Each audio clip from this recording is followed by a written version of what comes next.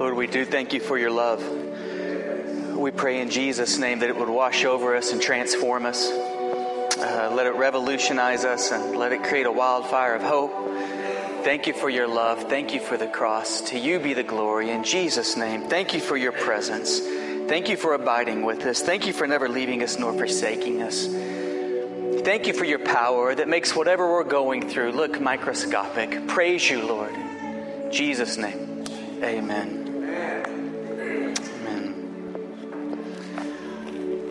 Well, I know that your prayers and my prayers have been going out to France, and there have been victims of terrorist attacks in Kenya, in Lebanon. Where did all of this begin? Well, we can go back to the book of Genesis and see the origin of all of the terrorism, all of the evil, all of the fear that is filling our headlines today. God gave Abraham a promise. He said, I'm going to give you a son. Well, there was a problem with that promise according to Abraham's perspective. And that problem was that Abraham was 75 years of age. His wife's womb was barren, Sarah. They'd never been able to have children up to this point. And again, he's 75 years of age. Sarah's about 65. So they waited and they tried and still no son. So finally Sarah has a bright idea. She tells Abraham, look, this is impossible. Why don't you have a child with my servant woman Hagar? And Abraham did. It was a faithless decision. It was a godless decision. And the result of that was that Hagar had a son, and this son's name was Ishmael. And Abraham told God, that the promise that you gave me, that it might come through Ishmael. And God said, no, I gave you a promise, and this promise is going to come through your wife, Sarah. Well, now Abraham is about 99 and his wife 89. And guess what? About a year later, they have a child, and it's the promised child. And they name this child Isaac. Well, wouldn't you know it, competition, as is the case with so many brothers, arises between Ishmael and Isaac, and between Sarah and between Hagar. And at the word of Sarah and her jealousy and her displeasure, they drive out Hagar and Ishmael. And from that point on, there has been animosity between Isaac's descendants, which is the Hebrew race, the Jewish race, and Ishmael's descendants, which is the entire Arab community. And that tension and that rivalry and that competitive spirit and that even hatefulness has continued to this day. And may we look at that today in 2015, almost 2016, and may we see the ripple effect, the butterfly effect, the building, cumulative effect of our godless decisions, of our faithless decisions. We cannot make decisions that are not fully consecrated, fully surrendered, fully trusting of God, and that not affect people close to us. And we cannot make faithless decisions, and those decisions not have a cumulative effect that affects generations after us. But at the same time, we can make godly decisions, fully consecrated decisions, fully surrendered decisions. And those decisions, too, greatly impact the people close to us, even if we don't initially see it. And those godly and fully surrendered decisions also have a cumulative effect that affects generations after us. For example, let me tell you about a Sunday school teacher named Edward Kimball. He was a Sunday school teacher in the mid-1800s, and this Sunday school teacher was very discouraged, because he didn't think he was making much of a difference. The children in his classroom weren't paying attention to him, and he didn't feel that they were growing spiritually. But he continued to pray for them, but he also continued to have the tension of a burden for the kids and praying for them, but also being discouraged. Well, one day in Sunday school, there was a kid, the most troubled kid, that kid that contaminates the learning environment for all the other kids. That kid wasn't at Sunday school. Well, he got a job as a shoe salesman. So this Sunday school teacher, Edward Kimball, said, I'm going to go to this shoe store and I'm just going to do it, man. I'm just going to be bold and I'm going to lead this kid to Christ. Or try. And so he went in and he put his hand on the shoulder of this kid named D.L. Moody. And he said, Dwight, receive Jesus. And he left and didn't think that he made much of an impact. But you want to know something? D.L. Moody testified he did receive Christ when that Sunday school teacher put his hand on his shoulder, and his life had never been the same. And D.L. Moody went on to become the most influential and powerful evangelist up to that date. Before the time of amplification and transportation and modern transportation technology, he led more people to Christ than anybody in history up to that date. Well, D.L. Moody was conducting a series of evangelistic revivals and crusades in England. And there was somebody in his crowd. It was a pastor, and this pastor couldn't stand to hear D.L. Moody preach because this particular pastor named F.B. Meyer was very scholared and very learned, and D.L. Moody absolutely butchered the English language. And so once he finally got through D.L. Moody's grammar, he heard D.L. Moody say, "Surrender your whole life to Christ. The world has yet to see what God will do through the man who is fully surrendered to Him. And even if you don't want to be surrendered, at least pray that God would make you want to be surrendered." And that transformed F.B. Meyer's life, and his entire ministry changed. And then he began emulating D.L. Moody's ministry. And then he was in the United States ministering. And there was somebody out in the congregation named William Chapman. And William Chapman was transformed by F.B. Meyer's message. And then William Chapman went on to conduct a series of evangelistic crusades, and he had recruited onto his team a retired baseball player named Billy Sunday. And Billy Sunday also began holding evangelistic crusades, and there was a group of people in North Carolina who were converted as a result of the former baseball player Billy Sunday's message. And then they decided to developed their own evangelistic crusade in North Carolina, and they brought in an evangelist named Mordecai Ham to share the gospel of Jesus Christ. And by now we're in 1934, and Mordecai Ham shared the gospel of Jesus Christ, and there was a young teenage boy about 15 years of age in the congregation that came forward to receive Christ that night, and his name was Billy Graham. And Billy Graham has led more people to Christ than anybody else in all of history over the last 60 years. And we can trace that butterfly effect all the way back to a discouraged Sunday school teacher. And now as I was praying about this, and I was looking at the result, the cumulative effect, the butterfly effect of unrighteousness and a lack of faith, and how that can cause dissension close to us and destruction. And I was also praying about and considering the cumulative effect and the butterfly effect of when somebody does fully surrender their lives to Christ, who will dare to believe that the world has still yet to see what God will do through the man, woman, boy, and girl who is fully consecrated to Him. I thought, what will be the butterfly effect of one decision made today? And I know that you're thinking, but I'm just one person, or we're just one church. How can we possibly make a difference when we see what's going on around the world? Well, consider a mosquito. A mosquito is very small, but it can sure make a difference in your life, can't it? Because it's busy. And when we fully consecrate ourselves to Him, and if we get busy, the world has yet to see what God will do through you and what God will do through me. Amen. You know, when we look at the consequence of Abraham's faithless decision, one of the things, if not the greatest thing, that I love the most about God, and that is that God redeems the faithless decisions that I've made. In His love and mercy, God redeems our consequences when we turn to Him. So Abraham and Sarah cast out Hagar and Ishmael, and it was a really tragic scene. And here's Hagar, and she has her son Ishmael, and she's afraid he's going to starve to death or die of thirst. And they're out in the wilderness. They have no home. They have nowhere to go. They have no people to go to. And she's crying out to the Lord. And God looks at Hagar and Ishmael. Yes, the forefathers of the Islamic nation and the Arab world. God looks at Hagar and Ishmael, and He has compassion for them. And He says, I'm going to bless you, and I'm going to take care of your son, and whatever your son touches, I'm going to bless. I was in India with Brandon and Darnell, and I was in Mumbai, and I saw more people than I'd ever seen in my life. And I sort of slipped away from our team, and I was just exploring Mumbai on my own, and I heard the sound of Muslim prayers.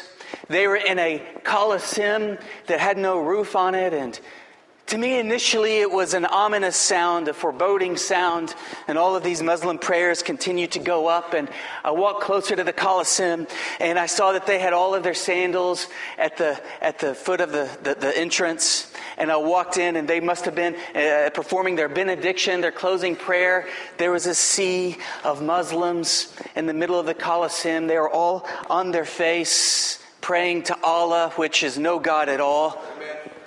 At best, Allah is thin air, and at worst, a demon or Satan himself, who promotes destruction and violence and hate. And they were praying to Allah, and then their prayers dismissed. And I was standing here, and when their prayers dismissed, they began walking toward me. And I was standing here, sticking out like a sore thumb, facing this way. And this sea of Muslims were all walking this way. And in my westernized, media-influenced mindset, my initial thought, I'm embarrassed to say, is this is the enemy. But then the Holy Spirit touched my heart and spoke to me and said, no, this is the mission field. I love them, and I died for them. And if just one of them turns to me and confesses Jesus Christ as the Lord and Savior, all of their sins will be forgiven and they will be heaven bound. And you think, but can God really save a Muslim? Can God really save an extreme Muslim? Of course He can. Look at Saul of Tarsus, a terrorist of terrorists who was persecuting the church, and he became the greatest apostle that the world has ever known. Look at John Newton, a slave trader, who would literally go to Africa and board his ships with captives. And if the rations were running low, they would chain their legs together and throw them overboard. And so they would all drown. If they were sick, they would chain them all together and throw them overboard. And so they would all drown. And then once they did get back to the States, they would sell them like property. Nobody could ever begin to calculate how many widows John Newton participated in creating, how many orphans he created, how many people he killed, how many lives he destroyed. And yet one day at sea, John Newton was in a storm, a perilous storm, and he prayed, and God miraculously saved them. And at that moment, he gave his life to Jesus Christ and later penned the words of the timeless hymn, "Amazing grace, how sweet the sound that saved a wretch like me. I once was lost, but now I'm found. I was blind, but now I see." Toward the end of John Newton's life, he forgot much of his memory, but he said, "These two things I remember. I was a great sinner, but Jesus was a great Savior." If God can save the likes of Saul of Tarsus, if God can save the likes of John Newton, and if we take a sincere look in the mirror and realize if God can save the likes of us, God can save the likes of anybody. There are no lost causes, because the truth of the matter is we are all lost causes, but by the Holy Spirit. But because of the Holy Spirit, there are no lost causes.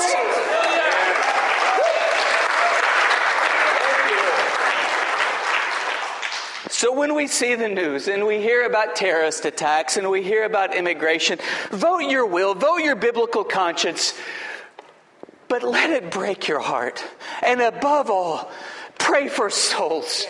And pray that God may use you to be a light that shines, because that is what we're here for. And so for the rest of our service together, I'm going to talk about how we can let our light shine. And I pray again that you would be changed today, because the world has yet to see what God will do through the person who is fully consecrated to Him. May that person be you, and may that church be us.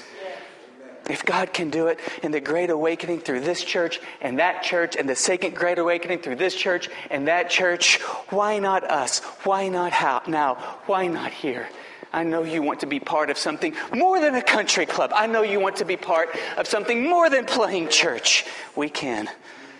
But we have to fully consecrate our lives to Christ and pray, "Here am I, Lord, send me." The world is dying for hope. Let's pray that they see hope through us. Let me pray. Father, I pray in Jesus' name that you would fully consecrate us and use us in Jesus' glorious name. Amen.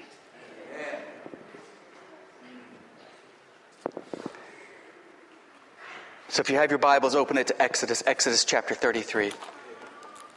And we're going to take a look at Moses.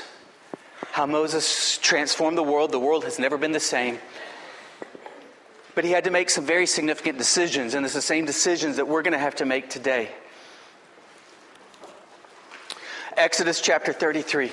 Let me catch you up to speed just a bit on Moses' place in life.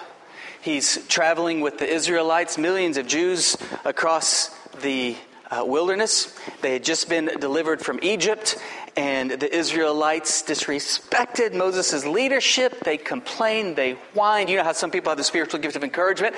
They had, this community, this group, and this generation had the spiritual gift of discouragement. But it wasn't from the Holy Spirit, it was from a different spirit. And they had the spiritual gift of divisiveness and contentiousness and frustration. And they were always trying to go back to the land that they were delivered from. And God was frustrated with the people. And Moses was frustrated with the people.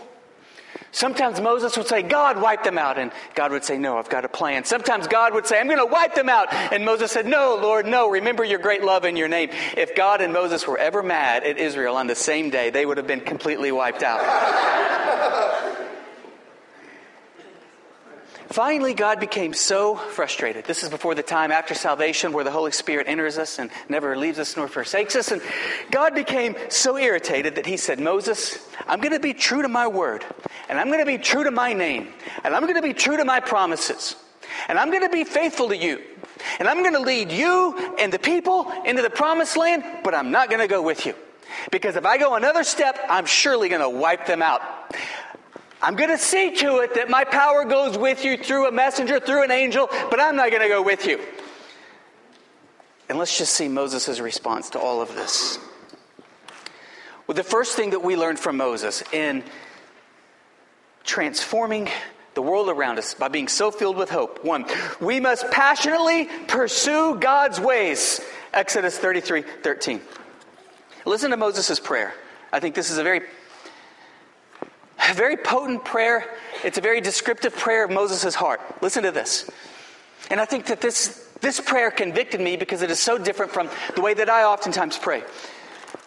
Moses said to the Lord, you say to me, bring up this people, but you have not let me know whom you will send with me. Yet you have said, I know you by name, and you've also found favor in my sight. Now therefore, listen to this prayer. If I have found favor in your sight, please show me your ways that I may know you in order to find favor in your sight. Did you hear that? Did you hear what Moses prayed?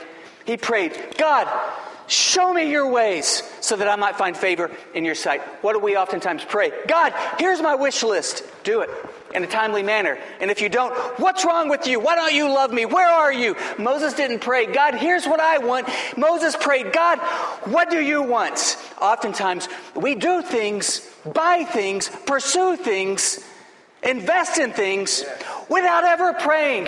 And then once we get into it, we say, God, bless it. When in reality, we have no idea if it's the will of God at all. So often, we ask for things and demand that God gives it, forgetting that God is God and we're the servant, but we act like God and treat God like the servants. And then when God doesn't perform in a timely manner, we say, what is wrong with you? Moses didn't pray like that. Moses didn't pray, God, here's what I'm doing, bless it. Moses prayed, God, what are you doing so that I can join in with you? If you just show me what you're doing and I join in with you, I know that it will be blessed because I'm doing what you're doing. Moses didn't pray, God, here's my wish list, grant it.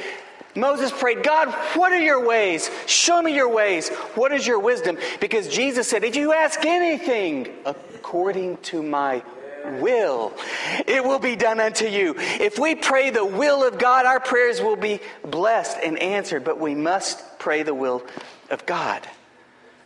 Every day, we can passionately pursue God's ways.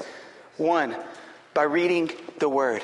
And I encourage you to start with the book of Proverbs, the book of wisdom. Read the Bible, read the Word. It is an ocean of promises. If we read the Word every day, it begins to absorb into our instincts. My good friend Robert Borelli and his wife Patricia is here, and Robert has a wonderful testimony. You guys need to Google his book, look it up on Amazon. It's called The Witness. Robert Borelli, he was saved out of the organization that the movie Goodfellas was based upon. That was his running crew, the Gambino crime family. Well, through a series of events, Robert was in prison and he came to Christ. And Robert took the Bible in prison. I love this story. I had Robert speak at LifeNet, and I asked him to please share this story. Robert took the Word after he came to Christ because people said, oh, this is just prison conversion. Once you get out of prison, you're not going to follow the Lord anymore. But Robert took the Word in prison, and he put it in his chest, and he said, oh, God, let your Word change my heart. And then he would put his face in, and he said, oh, Lord, let your Word transform my mind. You say, well, I read the Bible, I don't get anything out of it. Do you read it with that heart? Do you read it with that attitude? Oh, God, let it absorb into my heart. Oh, God, let it absorb into my mind. If we read the Word of God every single day, it will absorb into your instincts and it will transform you. Read the Word every day and then pray for wisdom. In James we read, if you lack wisdom, ask for wisdom. And don't we all lack wisdom? We all need to pray for wisdom. And if we pray for wisdom, the Bible says God will give it liberally. But let's believe that we have wisdom. Even Jesus, God in the flesh. Jesus, God in the flesh. Let me repeat this one more time. Jesus, God in the flesh. When he was walking on this earth, in his public ministry, in his personal life, he was constantly praying for the Father's will, for the Father's way, so much so that our Lord and Savior never winged it. He never made impromptu decisions. He never made decisions independent of God's will. I'm not talking about sinful decisions. I'm talking about all moral decisions. He never did anything. He says, whatever you hear me say, whatever I do, wherever I go, it's because I'm following my Father's will. May we have that same humility. You want to know why we are not prayerful? We are not prayerful because we are prideful. And pride precedes the fall. How many times do we get ourselves in messes because we ran into something and we said, God bless it, and God said, I never said go there. And we give God our wish list and we say, God, do this, and God is saying that is completely inconsistent with what I want for you. How do we know what God wants for us? How do we know what we should pray? We've got to be in the Word every day. We've got to pray for wisdom. And then we've got to seek godly counsel. And then all of that is all for naught if we don't choose wisely. Passionately pursue God's ways. Moses didn't say, oh, God, do this and this and this. He was a prayer warrior. But not because he demanded his wishes upon God. He was a prayer warrior because he demanded to know God's ways. And then since Moses had a heart for God and he had a heart for God's ways, then whatever Moses prayed, God did because Moses was praying God's heart. May we passionately pursue God's ways and repent of our prideful attitudes. Secondly, may we passionately pursue God's face. Let's look at verse 14. This is so incredible. Verse 14, and he said, God told Moses, okay, my presence will go with you and I will give you rest. And Moses continued to persist. It's like he's still shaken up. He's still alarmed by God's proposal not to go with them, just to send an angel. And Moses said in verse 15, and he said to him, if your presence will not go with me, do not bring us up for here. For how shall it be known that I have found favor in your sight, I and your people? Do you realize what's going on here? Moses was so audacious that he told God, I want no part of your blessings if you are not in it. How far has our heart strayed from that today? Haven't we reversed that? We demand God's blessings, and by and large in the church, especially in the States, we demand God's blessings but are indifferent to His presence. And most churches are so well oiled and polished and mechanical that if the Holy Spirit steps out, if He hasn't already, the Christians would never know the difference. And what makes it all the more tragic is they are content for it to be so. Because in reality, they don't want to follow the Great Commission. They want to be comfortable. They don't want to be a wildfire. They want to huddle around a nice, cozy campfire. They don't want to be the church. They just want to be a fraternity or a sorority.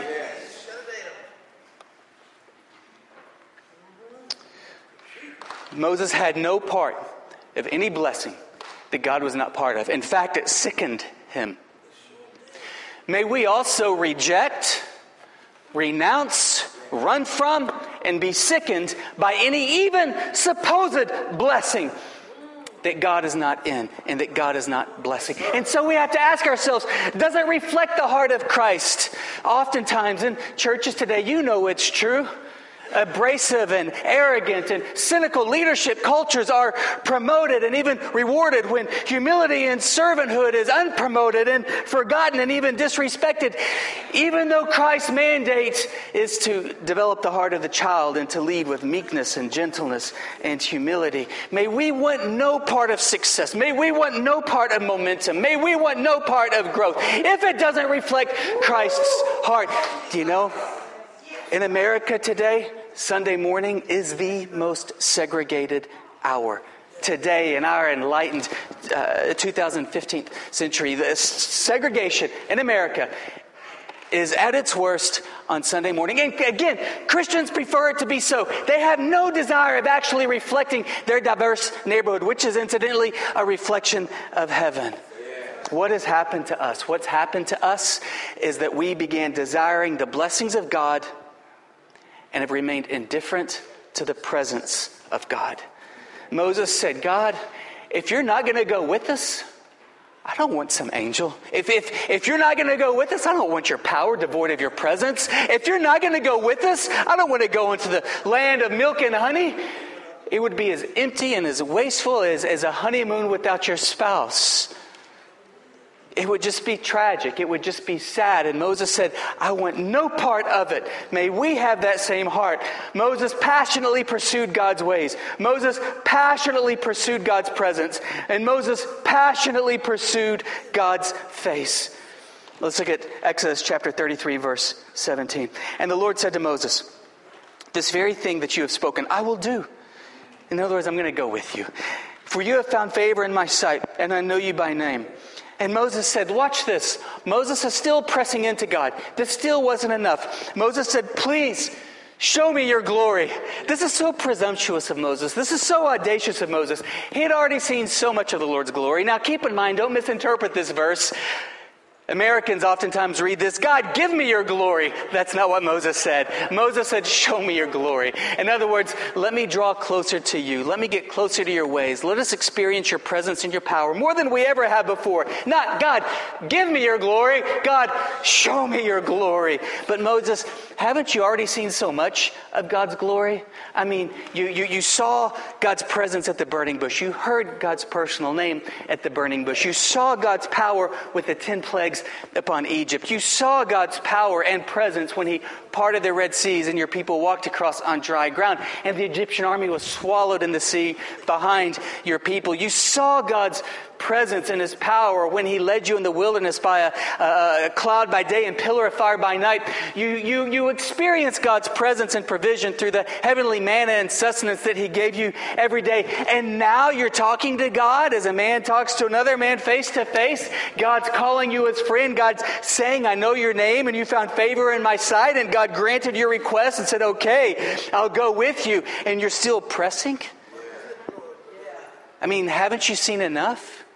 But you want to know what? This pressing is why God delighted so much in Moses. It still wasn't enough for Moses. Moses continued to pray, God, show me your glory. Let me see your face. In other words, God, I want to draw closer. If I can't draw closer, I surely must die. Let me get closer to you than I've ever been before. Let me see your face more clearly. Experience your power like I never have before. And if I can't get closer, God, then just take me out of here. Show me your glory. Let me get closer. May we have that same heart. Perhaps you've had a born-again experience. Perhaps you've had a transcendent spiritual experience in the Holy Spirit. Perhaps you've seen somebody that you've prayed for a long time come to Christ. Perhaps you've seen some momentum in the church that you've been a part of. But may we look at all of that and say, I forget about those things which are behind me, and I press forward. And may we also pray like Moses prayed, God, show me your glory.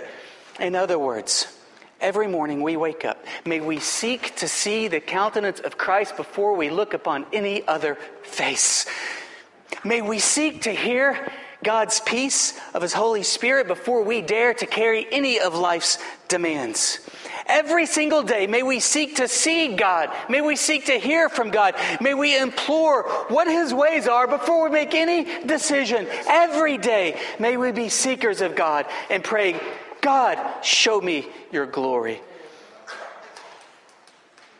So Moses eventually had to come down from the mountain and re-engage life's relationships and life's responsibilities. But he did so a different person. Divine power was on him as never before, and divine power had been on him before. But something else unique happened. The skin on his face shone because he had been talking with God. Let's look at it in verse 29.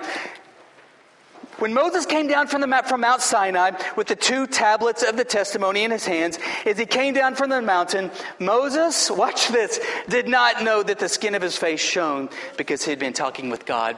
And when his face shone, guess what? The people noticed, and it directed people to God. It directed people to following God. Stephen, the church's first martyr in the New Testament, his face shone like that of an angel because he was Spirit-filled, because he had been talking with God. I don't mean talking about our normal kind of prayer like God's a genie in the bottle and God, here's my wish list, or God's like Santa Claus and this is what I want for Christmas. I mean this kind of talking where we demand to see God's ways and demand His presence and demand to see His face. That kind of talking. His face shone, and Stephen's face shone. The Bible tells us that Jesus' disciples, after the death, burial, resurrection, and ascension, and the arrival of the Holy Spirit after Pentecost, these disciples were ministering, and these non-believers looked at these believers, and they marveled that they were unschooled men, and yet they were speaking with such power and with such authority. And then they remembered, they've been spending time with Jesus. Moses had been talking with God. As a result, his face was shining. As a result, the people noticed, and they were pointed to God. But this is what I find remarkable about this passage. Moses, it says, did not know that his face was shining. You seek God every morning, pray like this, seek the scriptures like this, and you go to work or go about your day and enter into your responsibilities. You go into your meetings, and even if you don't know it, be certain your countenance is shining and people see Jesus in you. And you may not feel it. The Apostle Paul said, you know what? I ministered to you in fear and in trembling and in much weakness. Wow, that doesn't sound like the greatest church planner and theologian and missionary of all time. He said, but I was also with you in a demonstration of the Spirit's power.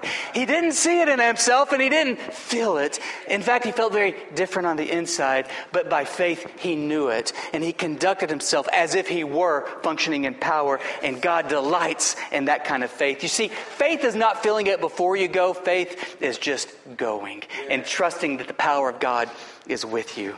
He did not know his face was shining, but he pointed people to Jesus. And when we look across our world, the single greatest need is hope.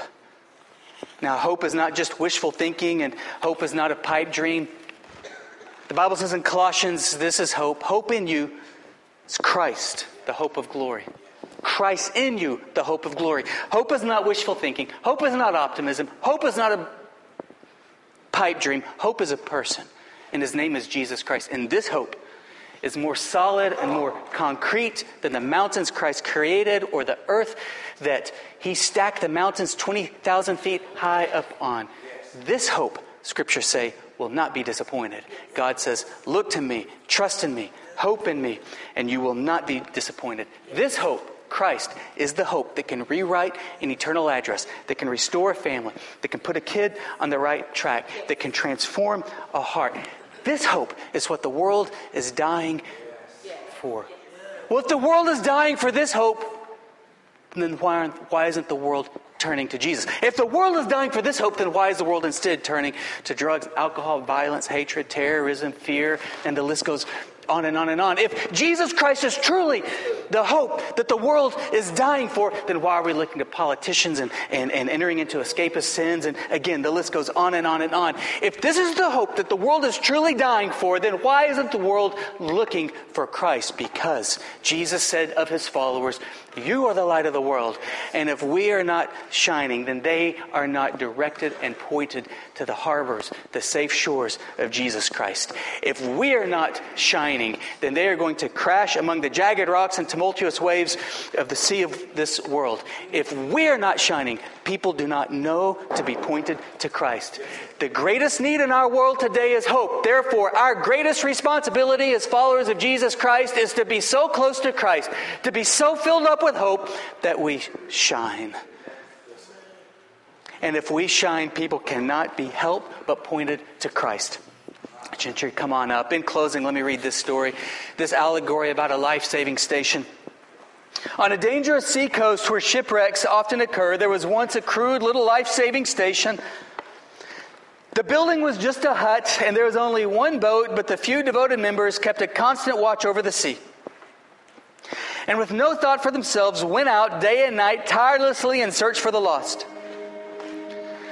Some of those who were saved and various others in the surrounding area wanted to become associated with the station and give their time and the money and effort for the support of its work. New boats were brought and new crews trained. The little life-saving station grew. Oh, this looks like so many church plants, so many church starts. You know, they start with an abundance of idealism and zeal and passion and evangelistic fervor, and they begin seeing souls saved, and those little churches begin growing. And it's a beautiful thing. Unfortunately, it doesn't always stay beautiful. Some of the members of the life-saving station were unhappy that the building was so crude and poorly equipped. They felt that a more comfortable place should be provided at the first refuge of those saved from the sea. They replaced the emergency cots with beds and put better furniture in the enlarged buildings. Now, the life-saving station became a popular gathering place for its members, and they decorated it beautifully and furnished it exquisitely. Because they had used it as sort of a club, fewer members were now interested in going to sea on life-saving missions, so they hired lifeboat crews to do this work. The life-saving motif still prevailed in the club's decoration, and there was a symbolic lifeboat in the room where the club initiations were held. About this time, a large ship was wrecked off the coast, and the hired crews brought in the boatloads of cold, wet, and half-drowned people. They were dirty and sick, and some of them had black skin, and some had yellow skin, and some had brown skin, and some had red skin, and the beautiful new club was in chaos. So the property committee immediately had a shower house built outside the club where the victims of the shipwreck could be cleaned up before coming inside. At the next meeting, there was a split in the club membership. Most of the members wanted to stop the club's life-saving activities as being unpleasant and a hindrance to the normal social life of the club. Yes. Oh. Some members insisted upon life-saving as their primary purpose and pointed out that they were still called a life-saving station. But they were finally voted down and told that if they wanted to save lives of all the various kinds of people who were shipwrecked in those waters, they could begin their own life-saving station down the road. So they did. As the years went by, the new station experienced the same changes that had occurred in the old. It evolved into a club, and yet another life-saving station was founded. History continued to repeat itself, and if you visit that seacoast today, you will find a number of exclusive clubs along that shore. Shipwrecks are often frequent in those waters, but most of the people drown. What a sad story, isn't it? Oh, may that not be us. May that not be us, but be certain. No matter how good our intentions are, no matter how well-intended we are, if we don't pray like Moses, if we don't seek the face of God like we just read, no matter how well-intended we are, no matter how theologically sound we are, that will be us. Because We can labor in vain, but if God doesn't build up the house, we labor in vain. And it is not by might, it is not by power. In other words, it is not by theology, it's not by eloquence, it's not by talent, it's not by charisma, it is not by might, it is not by power, but it's by my Spirit, says the Lord. The world is not dying for eloquence. The world is not dying for theology. The world is not dying for beautiful buildings. The world is dying for hope. The world is dying for Christ. But they will not be directed to hope if we do not shine. And we will not shine if we don't pray like this.